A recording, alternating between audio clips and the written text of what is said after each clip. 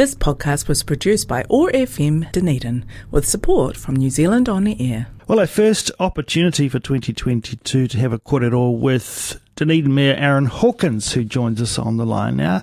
Morena and Happy New Year, Aaron.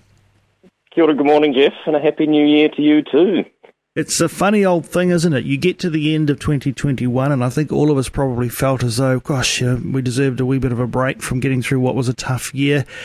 But it feels like there might well be another tough year ahead of us. Certainly the coming months feel a bit uncertain, and we've already seen some significant impacts from the Omicron wave of COVID-19 coming through the country. It's been a disappointing start in many respects for those who had events planned.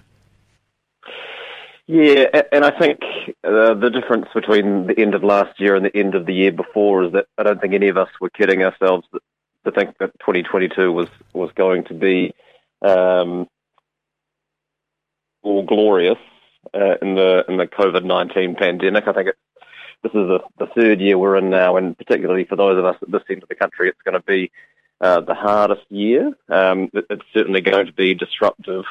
And we just don't know how yet, which means that things won't necessarily go according to plan, and some things will be delayed, and I think we just need to be patient with ourselves and each other, actually, as we go through, particularly, as you say, the next few months. But as always, the first hit and the last to recover in the face of public health measures is our events sector, our performing arts sector, for whom people gathering together in large numbers is fairly critical, and now have months of time where there is no opportunity, or will be no opportunity, for many of them to earn a living from their professional labour, and without the supports that have been available previously through the wage subsidy and other mechanisms that government made available through earlier lockdowns, and that's something I raised with and continue to raise with government officials on the many calls that we have with them dealing with Omicron preparedness. If it were the retail sector or the hospitality sector or the agriculture sector that weren't able to trade at all for extended periods of time, we would anticipate a more urgent response, I think, and so it is disappointing to some degree that so many people in that community have been left to fend for themselves. But hopefully, that will come good, and the support that is needed to make sure that we have an events and arts sector to come back to when we get through the other side of COVID-19 will be forthcoming. You have said that as a city we're in a better position than we have previously been to cope. I guess ultimately you'd have to be pleased with the high vaccination rates, but the job ain't finished yet. Yeah, it's certainly some comfort to know that we have such a highly vaccinated population, but Omicron is a different beast than the one that we were trying to combat with the vaccination program, but still offers people, particularly if they are boosted, a far greater degree of protection than were they not. So that's certainly something that will mitigate the damage. But there will be, but in similar places in Australia, equally have fairly high or comparable vaccination rates, and we've seen what's happened there, and if estimates come good that 20 to 30% of your workforce may be either sick and self-isolating, or a close contact of someone who is sick and self-isolating, then that will absolutely be disruptive right across the community, and those are the sorts of things that people need to be thinking about. And so getting boosted if you can, if it's been more than 4 months since your last vaccination, but also having a plan for how you will cope if you have to spend at this point up to 24 days isolating at home, making sure that you can get adequate, but no more than necessary, groceries and medicines and those sorts of things, because the signal from government is quite clear that the bulk of an outbreak such as that will be dealt with people isolating at home, and it's a big shift mentally for us here in Dunedin, because we haven't had positive cases since May 2020. That's a long time ago, and now the official messaging really from government is anticipate that you will get sick or know people that will get sick, and that is a big shift, and it's understandable that people are anxious for what's to come over the next few months. Are you anxious at all about the Dunedin City Council's ability through what's coming to continue to deliver its essential services? No, we've got fairly robust plans, as we have done through all of the previous lockdowns, to make sure that our critical services will remain functional. Particularly things like water treatment and water services and those sorts of things. But we are absolutely not immune to the sorts of challenges that that degree of absenteeism would cause, and there absolutely will be impacts on council's work program and things that won't happen as quickly as we would like, or in quite the same way as we would like, and it raises all sorts of questions particularly as we're about to go into our annual plan process, how we are able to communicate and engage with our community in a way that doesn't put them at unnecessary risk, but also doesn't exclude people in the way that moving to online-only platforms can. So those are all things that we are keeping an eye on, and as government advice evolves, it will undoubtedly in the weeks and months ahead. We'll continue to adapt as best we can. We've seen an amazing response from Pacific communities, particularly in the North Island, to the events in Tonga. In terms of the local response, have you been in touch with local Tongan representatives and so forth? Yeah, absolutely devastating. The situation in Tonga, made worse, obviously, in the early stages when there was no possibility of communication back home for the Tongan community living here in Aotearoa, and that is an incredibly stressful situation to be in. They invited me to a prayer service and Talanoa, a discussion that the community held and ran on Friday of last week. I'd been in touch with Pacific Trust Otago and others in the community earlier on, but we were keen to take our lead from them in terms of determining what would be needed and what would be helpful. And the desire of the local Tongan community very much is to support at a grassroots level, family to family, so families here supporting families back home. And so they've been organising or coordinating a series of collections of various kinds. There's a food collection at the Dunedin Public Hospital, and another collection being run out of the Methodist Mission office at an Oxford Street in South Dunedin, but they didn't have a means of getting anything there, and so thankfully, with the support of Port Otago, they've brought in a container that will be arriving next week for all of those things to be loaded up and taken back at least as far as Auckland and potentially all the way back over to Tonga. But it's been, as always, a remarkable response, not just from the Tongan community specifically, but the Pacifica community more widely, and we stand ready to support them in any way that would be helpful.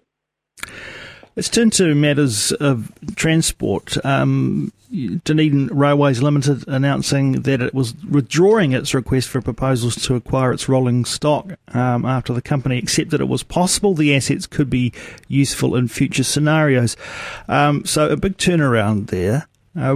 But let's talk about the useful future scenarios question, and where is the Dunedin City Council on helping to generate some ideas about that? Yeah, so the advice that we'd been given from the board was that the assets they wanted to dispose of hadn't been used for a number of years and were unsuitable for use on Kiwi Rail tracks, which we need to use to get out to the tracks that we own, and similarly health and safety liability concerns really, and through the discussions in more recent weeks, there appear to be further questions around that, and so I think it's sensible to pause that discussion while some of those issues get worked through, and we have some more clarity on that. But as you say, the bigger picture is a piece of work that is already underway. We at council resolved to support effectively the status quo for the railway company, which is running limited tourism product services over the summer for the next couple of years, and for that to be funded by the holdings company, to allow us time to think about what the best ongoing use for not just the rail assets but the wider rail corridor would be in the medium to longer term. So that work, which includes involvement from the Otago Excursion Trains Trust and other interested parties, waiting for and including groups like the Central Otago Rail Trail, who are doing some feasibility work about how we might better integrate our rail product and cycle tourism, which is obviously a growing industry, particularly for domestic tourism. I mean, it's anybody's guess as to the impact that the current pandemic situation will have on particularly international visitors and international tourism in the longer term. But it certainly isn't going to come back this year or this summer. So we have some time to think about how we best use the assets, both built and natural, that we have from a visitor point of view. Finally, Aaron, to the chestnut of the traffic systems through the centre of our city, we've seen the AA come out this week and say that the DCC's lack of faith in the one-way system through the city centre flies in the face of what the public wants. We've got Waka Kotahi with a different view than the council on what should be happening with their one-way systems too. AA saying they surveyed their members, 75% of them opposed any idea that the one-way system shouldn't be retained. You know, at what point does public opinion make a difference here? Yeah, I mean, I'd question the AA survey methods. We certainly didn't receive one as members of their organisation, and I think increasingly their leadership is becoming further and further removed from the desires and ambitions of its membership. But Waka Kotahi effectively did a piece of work that said that there are two options that are viable. One would deliver you better outcomes from a climate action point of view, from a transport choice point of view, from an amenity point of view, and from a livable city point of view.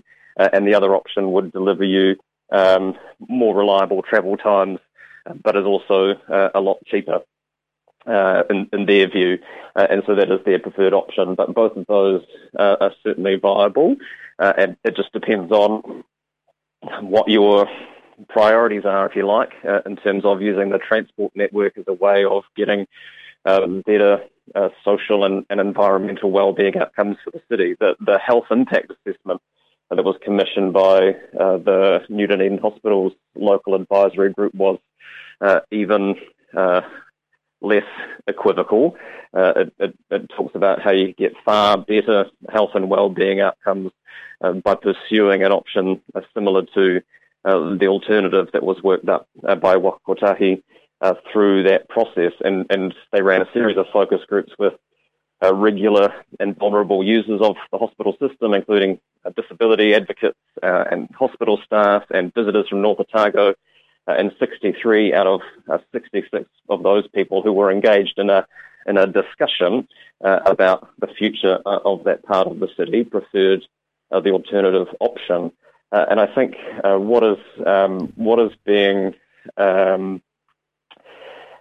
what's unhelpful is that in the discussion here, a lot of people who are advocates for the status quo and don't see the value in thinking differently about transport in a way that I believe we have to, are pointing to an online survey that Waka Kotahi ran very early on in the process, asking people if they wanted to keep the situation as it currently is, or whether to make both of those one-way pairs two-way streets.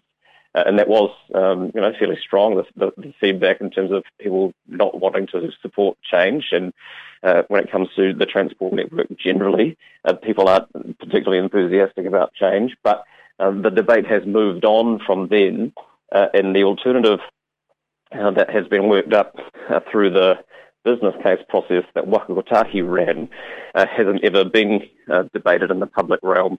So to continue to point to that earlier survey as an indication that the alternative has been resoundingly rejected by public opinion is wrong, and council doesn't have a position either way. But our preference is that we would use the more transformative alternative as a basis for a discussion, as opposed to the existing scenario that doesn't deliver on all of the things that we have made priorities for council. We believe that the alternative equally does a better job of giving effect to the government's own priorities through the government policy and statement on transport. And we will work with Waka Kotahi over the coming weeks and months to continue on this discussion. It's an incredibly important decision. It's not one that we want to rush. You better to take longer to take a bit more time and get it right. Nor is it something that we want to see work backwards from what is the cheapest thing for Waka Kotahi to deliver. This is something that we need to invest in. We need to invest in thinking differently about our transport network if we're to have even the remotest chance of giving effect to both the cities and the country's zero carbon ambitions. Is it a communications issue then? Does the general public need to have an opportunity to understand these options better, and how does that happen? This isn't how any of us wanted to have the conversation kick off. To be fair, I mean, it wasn't our work, and Waka Kotahi for their own reasons hadn't released the thinking that they had done. But absolutely, this is something that we need to involve our community in a wider and more detailed and nuanced discussion around. And it may still be that a majority of people prefer the status quo, but that is often the case. But because it serves them fine and for the time being.